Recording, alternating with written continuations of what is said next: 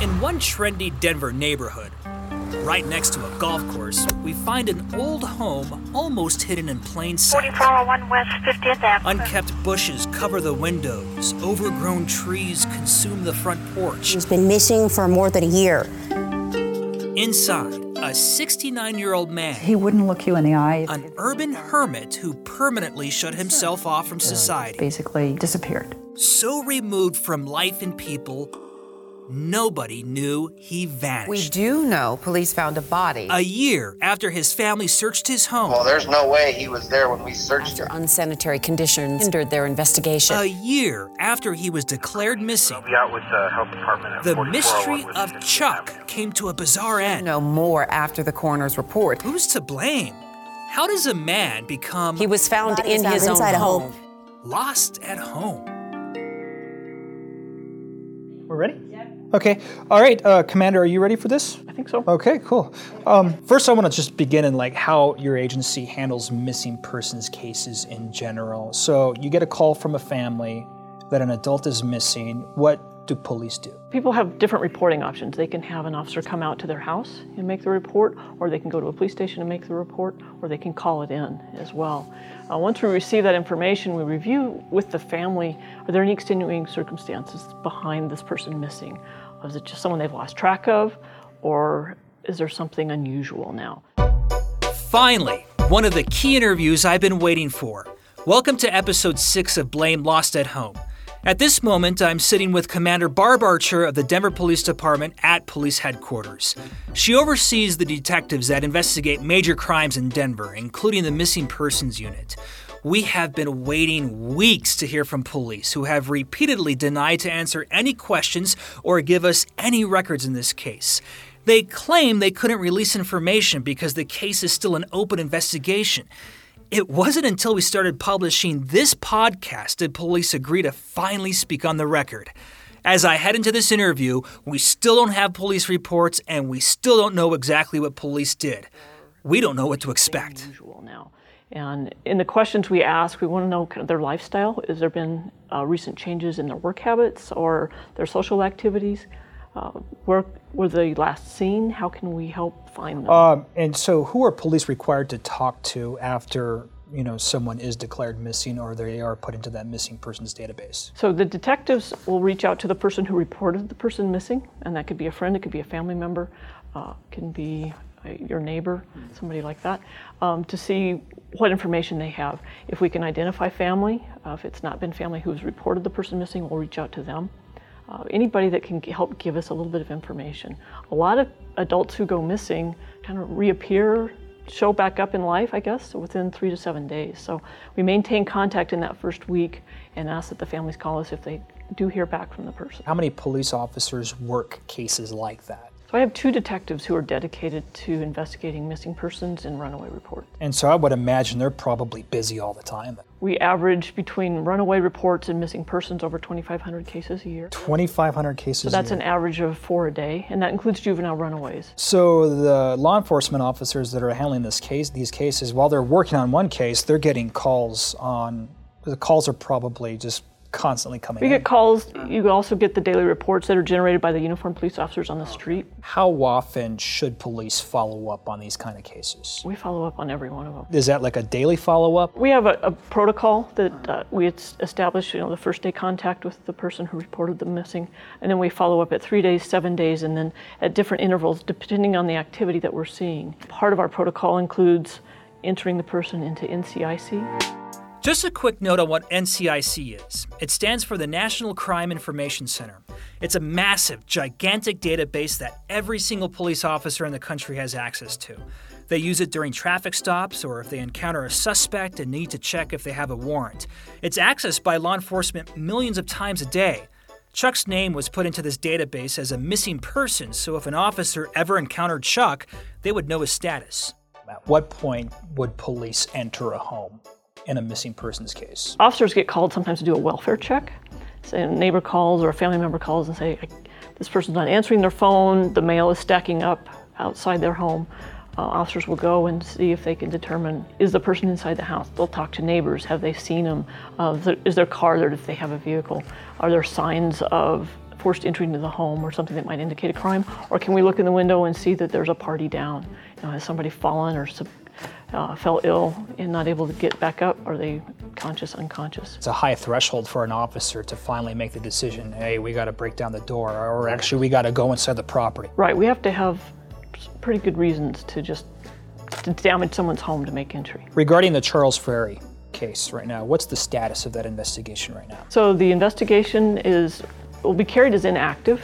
As you know, the cause of death is undetermined. In layman's terms, what does inactive mean? That we're open to other information. Should somebody come forward and say, I was in that house and I killed him, then we would go back and open up the case. We've done this loads of times on this podcast, but I think it's really important. A quick rundown of the timeline. The very first time the police department was warned about Chuck was a call from a neighbor who asked for a welfare check. That was February 4th, 2017, a full 383 days before Chuck was finally found dead in his home. Dispatch records, we were able to get a calls for service report on the property there, and there was a calls for service report that happened February 4th, 2017 for a welfare check. Do you know what happened during that call? Well, I believe that was called in by a neighbor who hadn't seen him in a while, and officers went out. Let me look at my notes real quick. The information was they hadn't seen him in a while. The house is kind of run down. There's a broken window.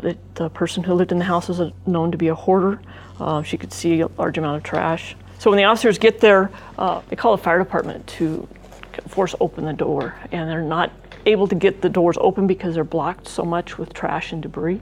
Then the fire department gets there, they can push it open further enough that an officer could kind of crawl inside and do a cursory look through. The situations were extremely bad. Did an officer enter the property on February 4th? Yes. They did. How deep did they go through the property? I don't have the exact details on that. The situations in the house, piles of debris, trash, 3, 4, 5, 6 feet high. So just kind of a cursory look around. It was not apparent at that point that anybody was living in the house. And there were no signs of somebody down needing help. And so if you can go back to what you said, the fire department did show up and they tried getting the door open? Yeah, they helped us push the door open. And like I said, all points of egress and ingress were piled up with trash. It was pretty bad. It was very bad.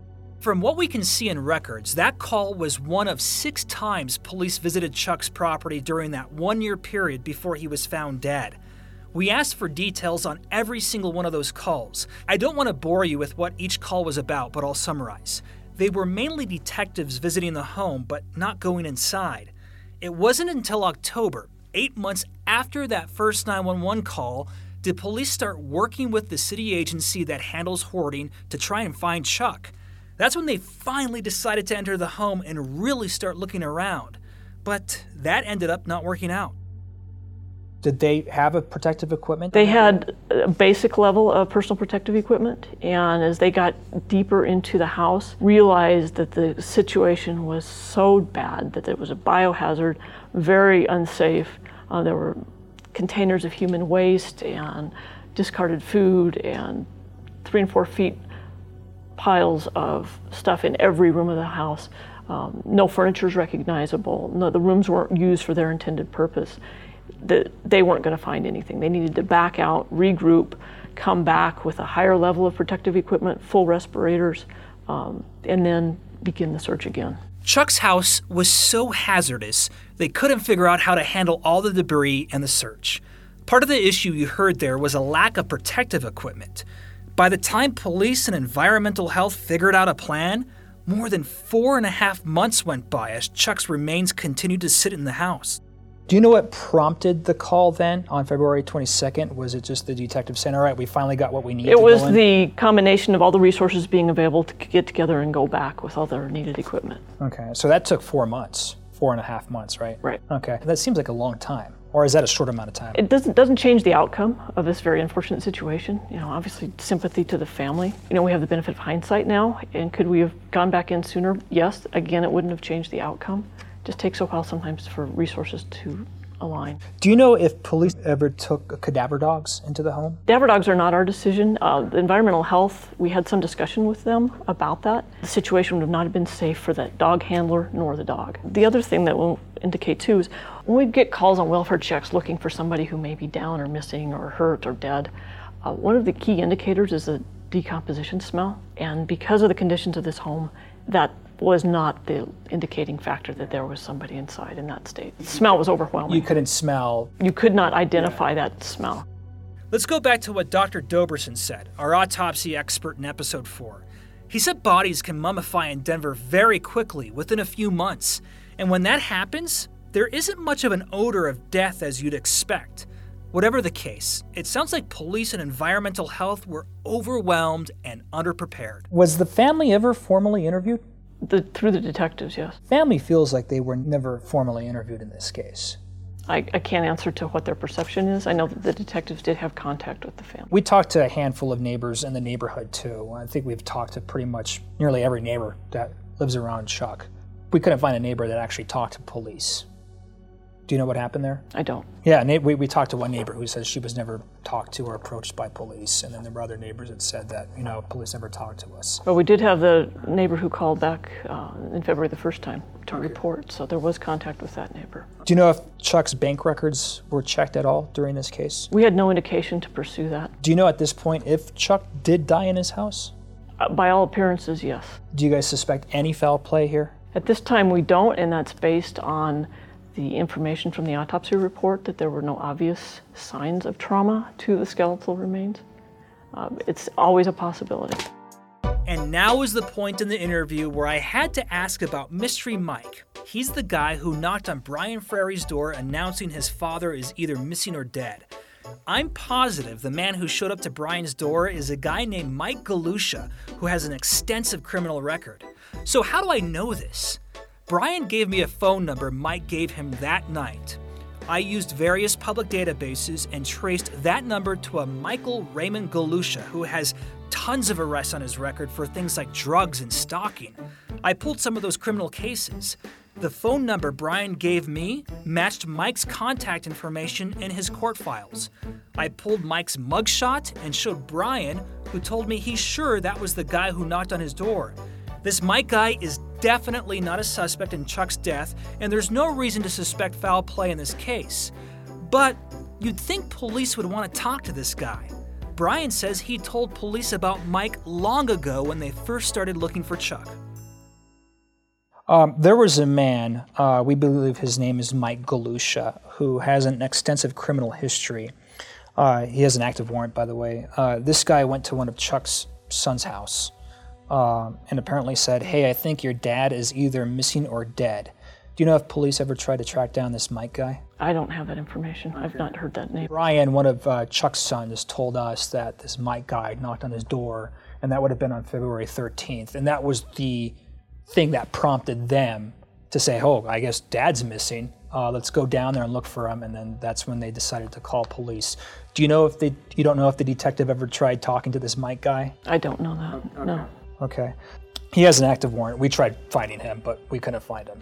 He knows something, or... And we'll be glad to follow up with him and see what he has to say. Someone could have killed Chuck at this point? It's entirely possible. I'm going to stress here again, Mike is not a suspect, and you heard Commander Archer say earlier this case will be categorized as inactive.